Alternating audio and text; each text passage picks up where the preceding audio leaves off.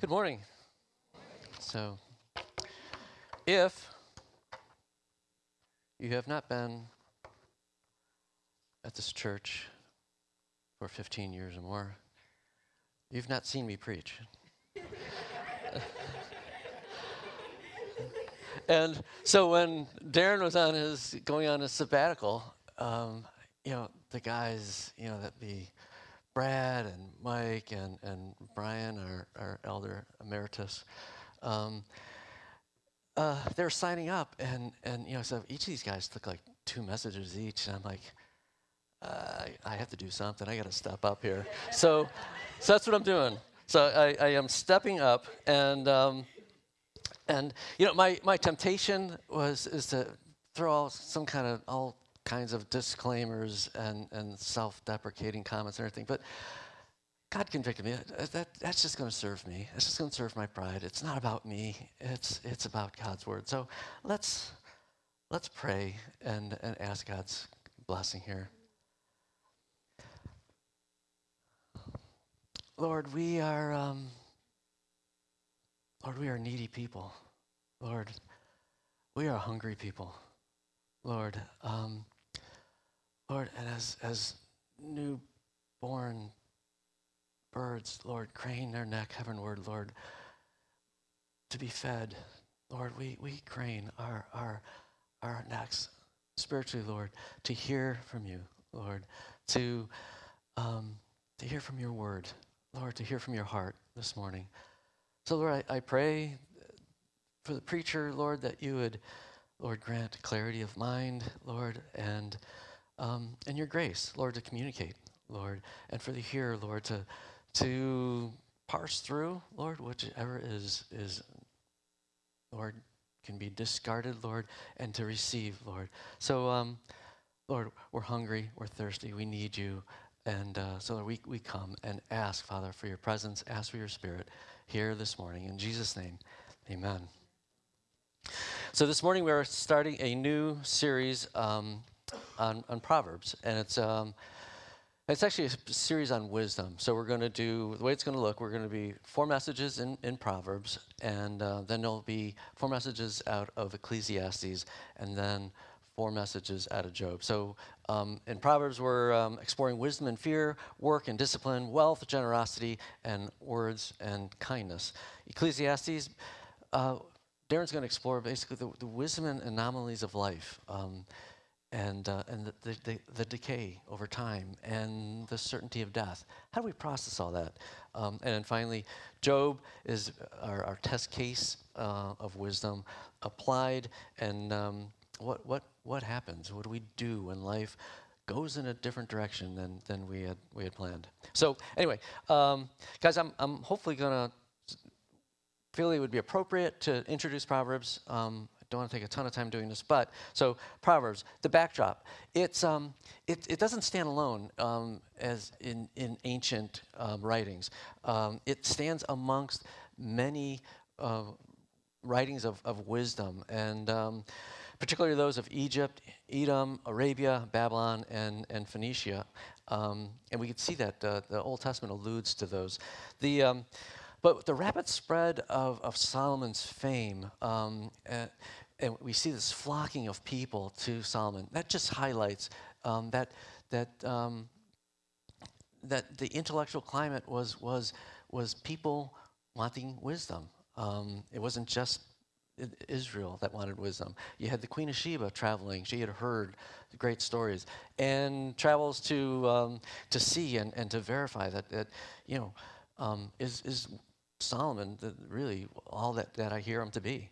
So and we've got and one reason we know so much about the ancient writings of wisdom is that for scribes, that was their assignment. They were given the assignment to write or copy these books of wisdom, and I guess that's what they did as training before they graduated to bigger and greater things that were, I guess, I don't know, more interesting or more complex. But so it is with this backdrop that we have Proverbs. So authorship. So many people think that Proverbs, that the author is established in what we just heard, in what we call the prologue of Proverbs, verses 1 through 7 in chapter 1, where it's declared like, hey, Proverbs of Solomon. But as we read on, it actually is more complex than that. For instance, in chapter 22 and 24, there's mention of the wise people, the wise being authors. Then there's mentions of two kings, Agar and Lemuel, and that's in chapter 30 and 31 respectively. We don't know much about these guys. There's not a lot mentioned in other parts of the Bible. And then we have chapter 10 and 25 mention Solomon again, but also the latter, chapter 25, refers to the advisors of King Hezekiah of Judah. So the question of Proverbs is more than what we see in Proverbs 1. And there's quite a variety of opinions among scholars. They say that the Proverbs in general are attributed to Solomon because of his fame and his association with this God-given wisdom. But the majority of present-day scholars, they limit Solomon's contributions to chapters 10 through 22 and then 25 through 29. And the reason for that is so chronological, and also the style of writing that was present in the day. But we do know that Proverbs is an anthology. It's written over a period of time. We don't know how long we have, but we are on firm grounds that for those who believe and attribute it to Solomon, that's 10th century BC, and then King Hezekiah, his men, that's 700 BC. So, and then the exact date of these editings of these wise men and the men of King Hezekiah, we don't know those. So it's virtually impossible to date. But some believe, again, that the literary characteristics pointed to particular time periods, and specifically the use of certain words and constructs typically found in writings of different periods. So, beginning loosely, if we look at King Solomon, we're talking 500 years after Moses, 900 years before Christ. So, and guys, I don't do this all the time, so you're going to see me reading some stuff. I hope that doesn't bother you. I hope it's not a distraction. It's just that my brain is of a bear of small brain, if you like A.A. Milne. But I'm sorry. So what is the book of Proverbs? Bill, did I just mess this up? We're still good? Okay, cool. What'd you say? Okay, excellent. So, and guys, also, if you feel like I'm rushing, it's not that I'm nervous. It's just that I've got more stuff here than we probably have time for.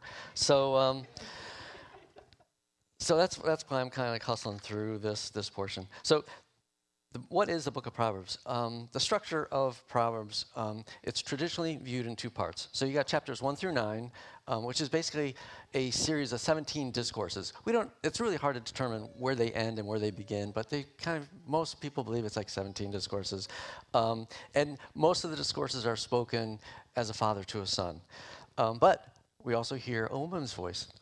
We hear woman wisdom, and really her voice is at the heart of the entire message of Proverbs. And then, so Proverbs is from 10 to 31. These are more individual Proverbs, which is probably the way that most of us think of Proverbs. So you'll hear, the way of the fool is right in his own eyes, but a wise man listens to advice.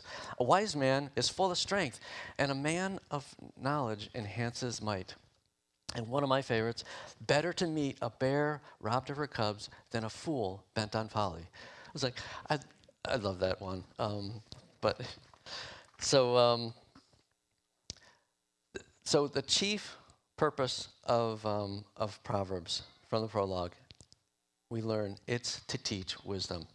So at the very top of the list, of the book's purposes is the teaching of wisdoms. And we just heard from Stephen. Thank you for reading that. I will not go through that again. One thing I will say, that verse 7 on chapter 1 says, the fear of the Lord is the beginning of knowledge. Fools despise wisdom. We're going to, and maybe Michael Gregory is kind of cringe when I say this, and maybe there's probably scholars rolling around right now if they're listening. I'm going to treat verse 7 in chapter 1 just like verse 10 in chapter 9. That says, the fear of the Lord is the beginning of wisdom, and the knowledge of the Holy One is insight. So the knowledge of the Holy One is insight. So I'm going to concentrate on wisdom and fear. So fear being the beginning of wisdom. So the word in Hebrew for wisdom and wise, it's hakmah and hakam. They run throughout the prologue and the rest of the book. So to understand the book of Proverbs, we really need to understand that the fundamental concept, wisdom is the goal. And it's and the authors, I'll use authors, they use several means, literary constructs to help us understand wisdom. So it includes like contrast, wise son and the fool, wisdom and folly. The personification of inanimate things, wisdom and folly. And the attribution of wisdom to a series of animals in chapter 30, the ant, the rock badger, the locust, the lizard. I'm sure we're all familiar with those. Go listen, read those. I'm sure homeschoolers, those were core curriculum. Go to the ant. And but since the book's purpose, after all, is to make us, the readers, wise, it is clearly important to understand the nature of wisdom in order to benefit from the book. So this might seem out of order. So the scripture I just read is, the fear of the Lord is the beginning of wisdom.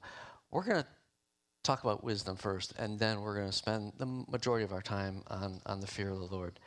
That might sound reversed to your mind, but that's the way we're doing it. So let's start with wisdom. What's wisdom? What wisdom is not. It's not intelligence. I think we all know that. It's a high IQ doesn't mean you're intelligent. And it's not a prerequisite for becoming wise.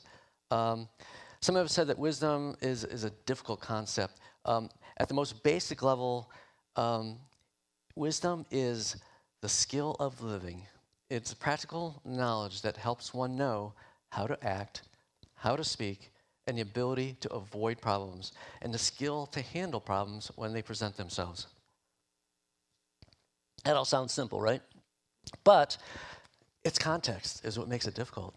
We don't, life is just not this homogeneous context. It's not, no, we're in different situations, different challenges all the time. And so knowing what to do, how to speak in each context is a challenge. And I think one of the biggest things, what to say. We call this having a filter. And we know plenty of people who don't have one. Or we are that person. So, all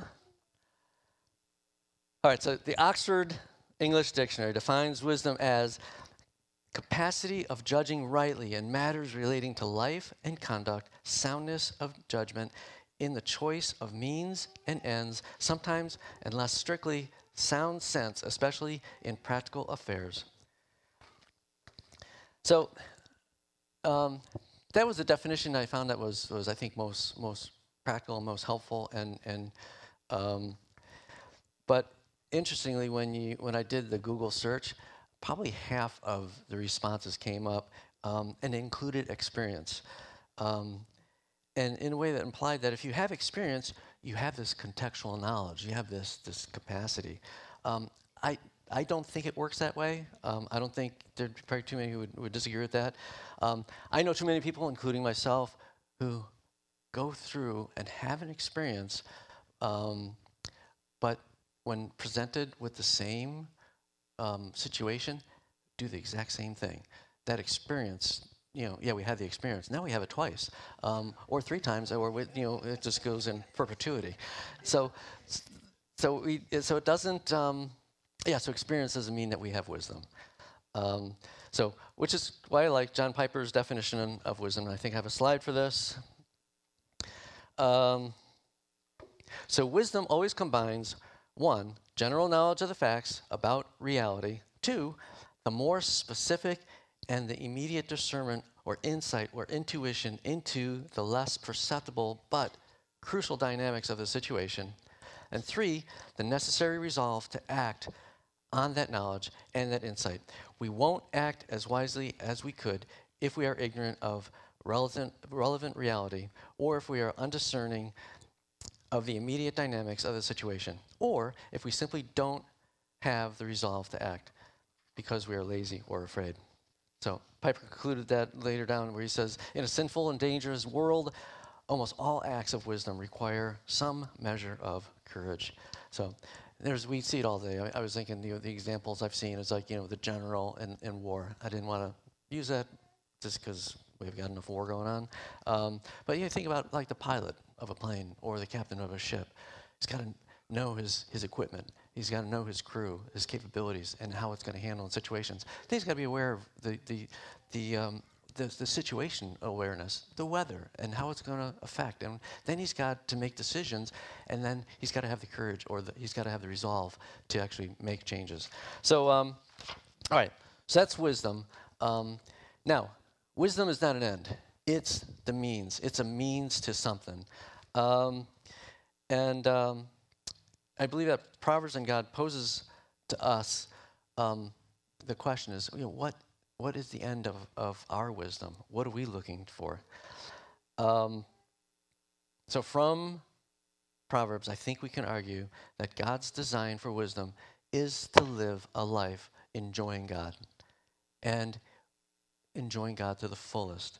So it is his design that we love living by embracing wisdom upon which he founded creation. And we see that so blessed is the one who finds wisdom, the one who gets understanding. For the gain from her is better than gain from silver, her profit better than gold. She is more precious than jewels, and nothing you desire can compare with her. Long life is in her right hand. In her left hand are riches and honor. Her ways are ways of pleasantness, and all her paths are peace. She is a tree of life to those who lay hold of her. Those who hold her fast are called blessed. And that is not in the slide, and that is Proverbs 3:13 through 18. So that's why I think God devotes so much of Scripture to the instruction of wisdom. But let's not be ignorant that there is, and I don't think we are, but there is other voices of wisdom out there telling us how to live, how to advance, how to become successful, and how to pursue a bunch of pleasures that are lesser pleasures than God himself. So God's wisdom warns us of dangers of walking those treacherous paths, and Proverbs is full of what happens when we walk down that path, full of warnings, and actually tells us, is like, hey, you go down this path, this is where you're going to wind up. And in many situations, it's not pretty. So that is wisdom. And let me check my time. All right, that took way too much time. So yeah, let's move on to the fear of the Lord. And this is where we're going to spend the remainder of our time. So we all know fears. We all know claustrophobia. We all know arachnophobia. This one, glossophobia. Anyone know what that one is? Glossophobia. It's a fear of speaking in public. So, and to be honest with you guys, thankfully I'm not. Yeah, it's interesting. I haven't been fearful of this, but by God's kindness. So, and here's some really unfortunate ones. Chromophobia, fear of colors. Or this one is really like chronophobia. That's the fear of time. I mean, these are probably. I mean, I'm sure there's real, and there's. My heart goes out to those people who deal with that. Okay, this one maybe you guys knew that this is new to me. Hippomonstrosesquipedaliophobia. Yeah, who said it? Yeah, Isaac. Yeah. So hippopatomonstrosequipedaliophobia. It's the fear of long words. That's just an act of cruelty. I mean, that's just wrong. Um, so our focus is our fear is going to be on the believer. But if you're an unbeliever, what's the fear of the Lord? So it is a force that drives the unbeliever further from God. They encounter holy God, and it pushes them away from God. They want to get God out of their mind. They want to get out of the context where God is, and if a thought comes to them, it's dramatic. It's traumatic, and it can be. But recently I had a conversation with someone who this person's been a believer for a number of years, and they were telling me about their struggle with the fear of the Lord. So they couldn't think about grace, think about God's goodness, think about God's loving kindness. But when fear enters the equation, it's hard to reconcile that. It's kind of sends their mind a bit into conflict. So I don't think that person's completely alone. And so we're going to, again, just dive into fear. Most of the stuff I got from Charles Spurgeon and John Piper and some other people. But yeah, the majority of this is there's no thoughts here that are my own. So fear is a word which has very wide range of meaning. There's kind of fear which is to be shunned and avoided, and that's the fear that perfect love casts out, because it is torment. And I think we've probably experienced torment at different times in our lives. But there is another sort of fear which has in it the very essence of love. So let's look at a scripture together, and this we're going to kind of dovetail our conversation. Hosea 3:5. Afterward, the children of Israel shall return and seek the Lord their God, and David their king, and they shall come in fear to the Lord and to his goodness in the latter days. Such a great scripture. From this passage, we see that the nature or the fruit of having the fear of the Lord compels us to him, is a fear that draws us to God and makes us search after him, to search after his goodness. The man who has fear in his heart cannot live without seeking God's face. Let that sit. I mean, that one, when I first saw that, it's like the man who has fear in his heart cannot live without seeking God's face. Out of fear of God, we as children of God, we come, we confess our sin, we receive pardon from him, we seek after him, we seek after his goodness, and that's the fruit of fear. So when you really know God, you shall be extremely happy if you run toward him, falling down before him, worshiping him with bowed head, yet glad heart, all the while fearing towards him and not away from him. So one more scripture here, or not scripture, one more quote. Blessed is the man whose heart is filled with that holy fear, which inclines his steps in the way of God's commandments, inclines his heart to seek after God, and inclines his whole soul to enter into fellowship with God, that he may be acquainted with him and be at peace. So in this verse, Hosea is pointing to Jesus. Jesus is God's goodness, and it is in Christ that we have all the goodness and the mercy and grace of God condensed and concentrated. And that's based on Colossians 1, verse 19. And this kind of fear is a sign of grace in the heart. That fear which we ought to seek after comes to the believers through Christ. So without Christ, we don't have a proper fear of the Lord. When we are born again and our hearts are renewed, God sets in us this love for him and this reverence for him, that the more we see of him, the more we fear him, the more we are drawn to him. So, there are. I'm basically skipping over a bunch of stuff here. It is 10:48, and I know this is a little bit informal. I'm thinking that I'm not going to end in our normal time frames. Is that okay, guys? I mean, I will try to finish up here in like 20 minutes. Is that okay? Okay, good. Because the reason I say that, because I'm finding myself being distracted by time, and it's like, so, cool. Thank you. Good. What was that? Fear of time. Oh, chronophobia, something like that. Yeah. Thank you, Phil. I guess I am experiencing that, aren't I?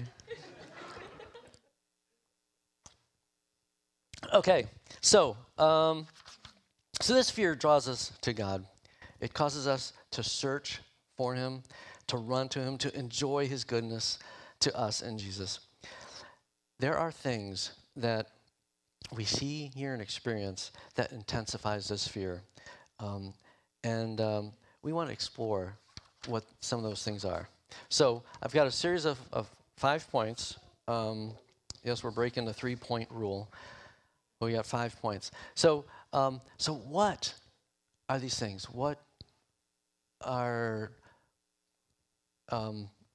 these things that basically put gas in our tank, so to speak, that push us harder after God? So point 1, fear as regard to God's greatness. So if you look at it another way, it's basically this, we're talking about great esteem or respect or affection for the greatness of God. It is basically this sense of awe. And we've all had it. We've all experienced it, sitting in your quiet time, enjoying the Word of God. You just have this sense of awe that hushes over you, that calms over you, and then bows our hearts to God. So we know that from Scripture, but we also see it from nature. So maybe it's from gazing at the vastness of the ocean, or looking up at the innumerable stars in the heavens. I know we've spent some time on these before, but there's some interesting things that scientists have discovered with the James Webb Space Telescope. Discovery of 6 new galaxies, and it's going to be pretty amazing. They got one that says it's like 13.1 billion light years away. Okay, for the creationists, never mind. That might cause the brains to tilt. But with over 100 billion stars, our Milky Way, that our sun is one of 100 billion stars. That's mind-boggling. And so when we get to Psalms 147, verse 4, he determines the number of the stars. He gives to all of them names.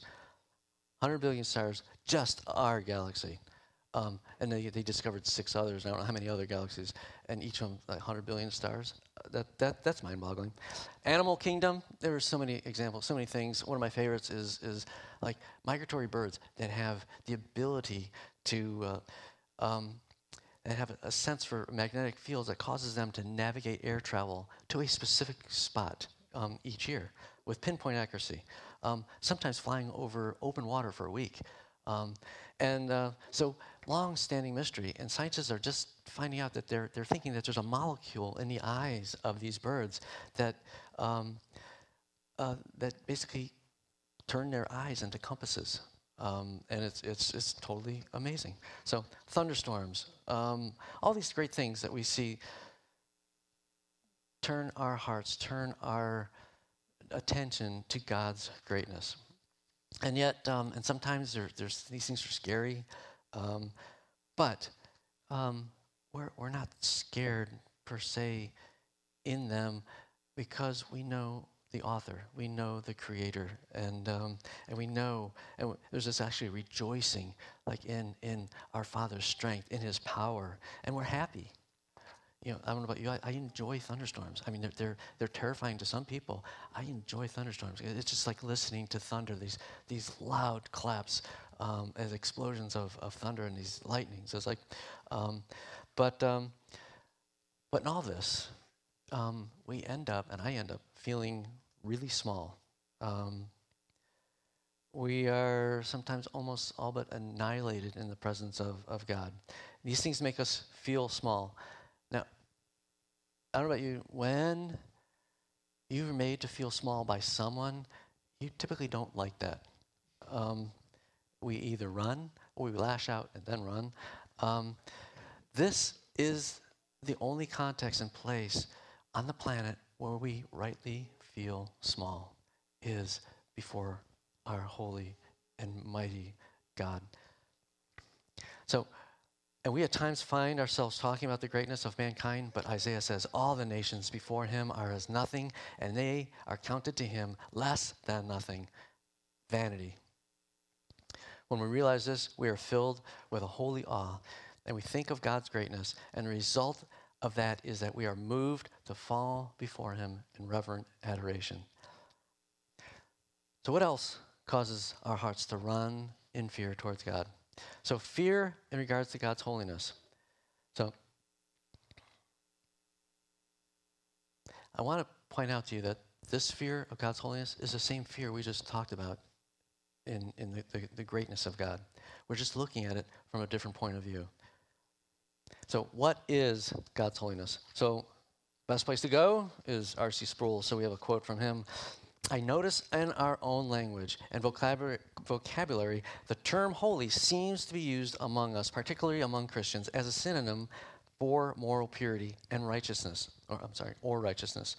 There's nothing wrong with that, but when the Bible speaks about God's holiness, the primary thrust of those statements is to refer to God's transcendence, to his magnificence, to that sense in which God is higher and superior to anything there is in the creaturely realm. Again, the simplest way to discuss this is to say that which is holy is that which is different. Our God is a holy God.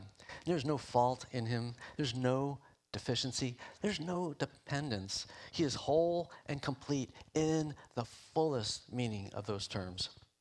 And therefore, he is holy. There's nothing else out there but himself.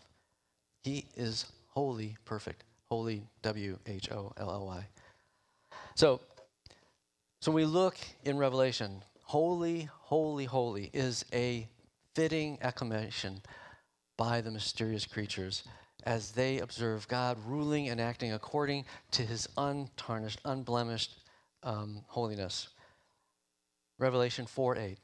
And the four living creatures, each of them with 6 wings, are full of eyes all around and within, and day and night they never cease to say, holy, holy, holy is the Lord God Almighty, who was and is to come.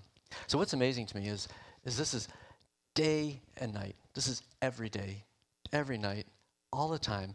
And it's not rote. They're just not saying it because it's someone's holding up a cue card. Hey, or this is what you are to do. This is in response to what they are seeing. This is in response to, they never stop seeing new facets, new aspects of God's infinite being. For all eternity, past and all eternity forward, he is infinite and will be revealing his infiniteness. And that's why we will fall down. That's why we worship now. That's why when we are with Jesus, we will fall down and we will worship, because we will just see our God is infinite and he is like no other. So when we get a glimpse of his divine holiness, though sometimes we are filled with fear, and that's because of our sin, and we end up crying like Job. So I heard of you by the hearing of the ear, but now my eye sees you. Therefore, I despise myself and repent in dust and ashes. That fear is because of the sin our indwelling sin, our sinfulness. That fear, though, doesn't send us running. It pushes us to repentance. It motivates us to be more like God and to be holy and separate, shunning what God calls detestable, rejecting of all self-complacency and self-conceit. This fear is concern that we not bring offense to our great and loving, gracious Savior. So we need to cultivate this fear. Isaiah's vision of the Lord had profound, humbling effects on his life. And as we decrease in our own estimation of ourselves, we feel that we love him more and more. And as we realize our own nothingness, we are more than ever conscious of the greatness of our God. So, Lord, grant us that we may be completely delivered from all these forms of pride and evil that obstruct our view of him. All right, fear as regard to the sovereignty of God. Again, this fear, same fear, we're just viewing it from a different perspective. So this fear leads us to obey him as king. This God who we pray to, whom we ask, who we seek help from, he is King of Kings and Lord of Lords, and we gladly honor and submit to his sovereignty. So when we talk about God's sovereignty, what we mean is that God owns and oversees his creation to such a degree that nothing happens apart from his knowledge, apart from his will, apart from his wisdom. And I'll add, according to his loving kindness and goodness. Nothing can successfully stop any act or any event or design or purpose that God intends to bring about. He can override all of the powers and authorities. So we see God sitting upon a throne, which is dependent upon no human, dependent upon no angelic being. The kings of the earth, they must ask their fellow man to march in ranks, not God. God doesn't need anyone to sustain his rulership, his kingship. He sits on no precarious throne, nor requires anything of anyone to be king. So excellent, so glorious, so far above everything that God, or that could be desired, far above our highest thought or wish, is our God, that we bend our wills and lie before him as nothing. Yet even as we do, we feel another sensation springing up within us. The more we fear the Lord, the more we love him. And this is the true essence of the fear of the Lord, to love him with all our heart and mind and soul and strength. So moving on, fear as regard to God's goodness. God's goodness often fills us with amazement, and amazement has in it the fear of the Lord. We should regularly look back over our lives and just recount God's goodness. He saved us from sin and death. He's making us his child. And then try to recount the numerous ways that he has blessed you over the years in his gracious acts of providence. We are astonished at the Lord's gracious dealings with us, and we say to him, why have you been so good to me for so many years and in such multitudes of forms? Why have you manifested such mercy and tenderness towards me? You have treated me as if I had never grieved or offended you.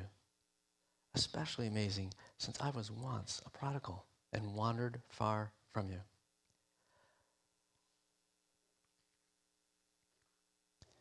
Do you ever wonder if God tires of you? I'm sure we've had friends who've tired of us, and we're broken people. God never tires of us in Christ. He never tires of you. His mercy pours like a river, and it flows on and has done so, and without break and never will stop. He continues to bless us and has heaped his mercies mountain upon mountain higher than we can see at times. What shall we say to this? Shall we not fear him and adore him and bless him for all the goodness that he has made to pass before us?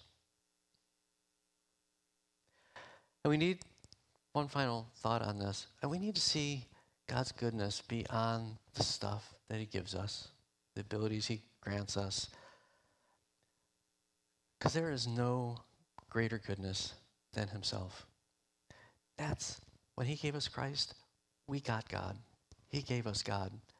And there is nothing that we can desire that is better or more satisfying or good than Christ himself. And finally, fear as regard to the fatherhood of God. When divine grace has given us new birth, we recognize that we are entered into a fresh relationship towards God. Namely, that we are becoming his sons and daughters. At first, oh, that's nice.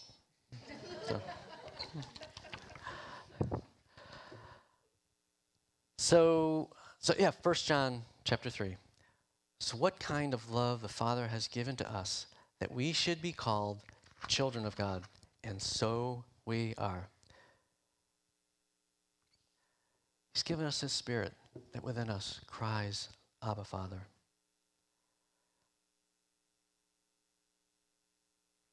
When we recognize that we are heirs of God and joint heirs with Christ, children of the highest, adopted into the family of the eternal himself, we feel at once, as the spirit of childhood works within us, that we both love and fear our great Father in heaven, who has loved us with an everlasting love. For he has caused us to be born again to a living hope through the resurrection of Christ from the dead, to an inheritance that is imperishable, undefiled, unfading, kept in heaven for you. I'm going to skip, Michael, the one, that was a short one. So in this childlike fear, there is not an atom of that fear which signifies being afraid. We, who believe in Jesus, are not afraid of our Father. God forbid that we should ever be. The nearer we can get to him, the happier we are. Our highest wish is to be forever with him and to be lost in him. Because of this, we pray that we may not grieve him. We love God. We don't want to grieve him. And as children, we feel holy awe and reverence as we realize our relationship to him as our Father in heaven. So, wrapping up here, there are some other effects of the fear of the Lord. I'll just name these. One is that the fear of the Lord leads us to a sense of responsibility. Basically, it's like David in verse 12 of, I don't have the psalm here. Okay. Where he says, what shall I render to the Lord for all his benefits to me? The previous 11 verses to that, the psalmist is just talking about God being so gracious, merciful, and how he has answered his pleas for mercy, how he's answered his prayers for deliverance and distress, anguish, death, and he's preserved his soul. And David's response was, what shall I render to the Lord? That should be our response. Obviously, there's nothing that we can give God that he's concerned about. He's concerned about our hearts. I mean, what can we give? He's given everything to us. All that we have is as we've received from him. But if we keep a heart that's aware of his goodness, and that awareness will result in fear that will propel us to live a life that is a fragrant offering. Fear that leads us to gratitude. This is a huge one to me. if you could indulge me on this for just a few more minutes. I think it's a big one to God. I remember hearing, as a young believer, I remember hearing a preacher saying that his belief was that gratitude was the highest praise that we could offer to God. And I think I agree with him.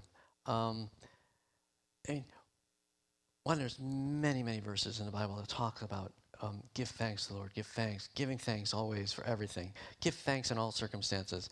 But what gratitude does, in like one fell swoop, it acknowledges God's goodness. It acknowledges that God is a giving God. God is a merciful God.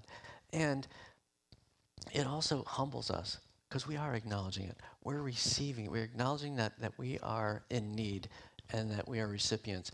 The giver gets the glory, and he is honored, and he is honored when we acknowledge that, and he's honored when we give thanks to him for that. So, so the fear of the Lord helps cultivate this gratitude. And I think the only thing that we really should fear is, or that we should truly fear, is the offense of ingratitude. And then kind of tied with that is fear of becoming proud. When we understand God, when we see his greatness, when we understand who he is, his holiness, it sets our hearts trembling in a good way, and it keeps us from being proud.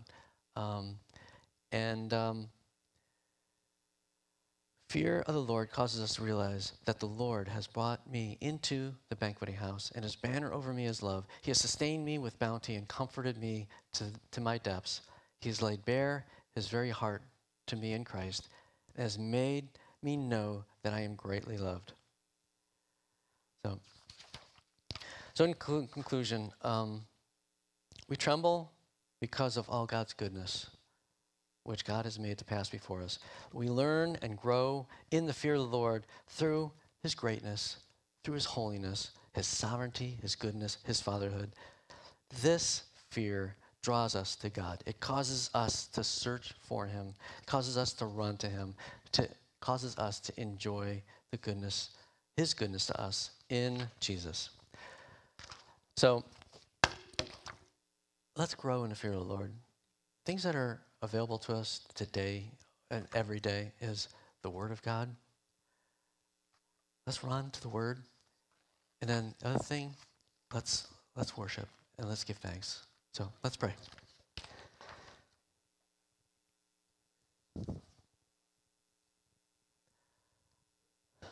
Lord, we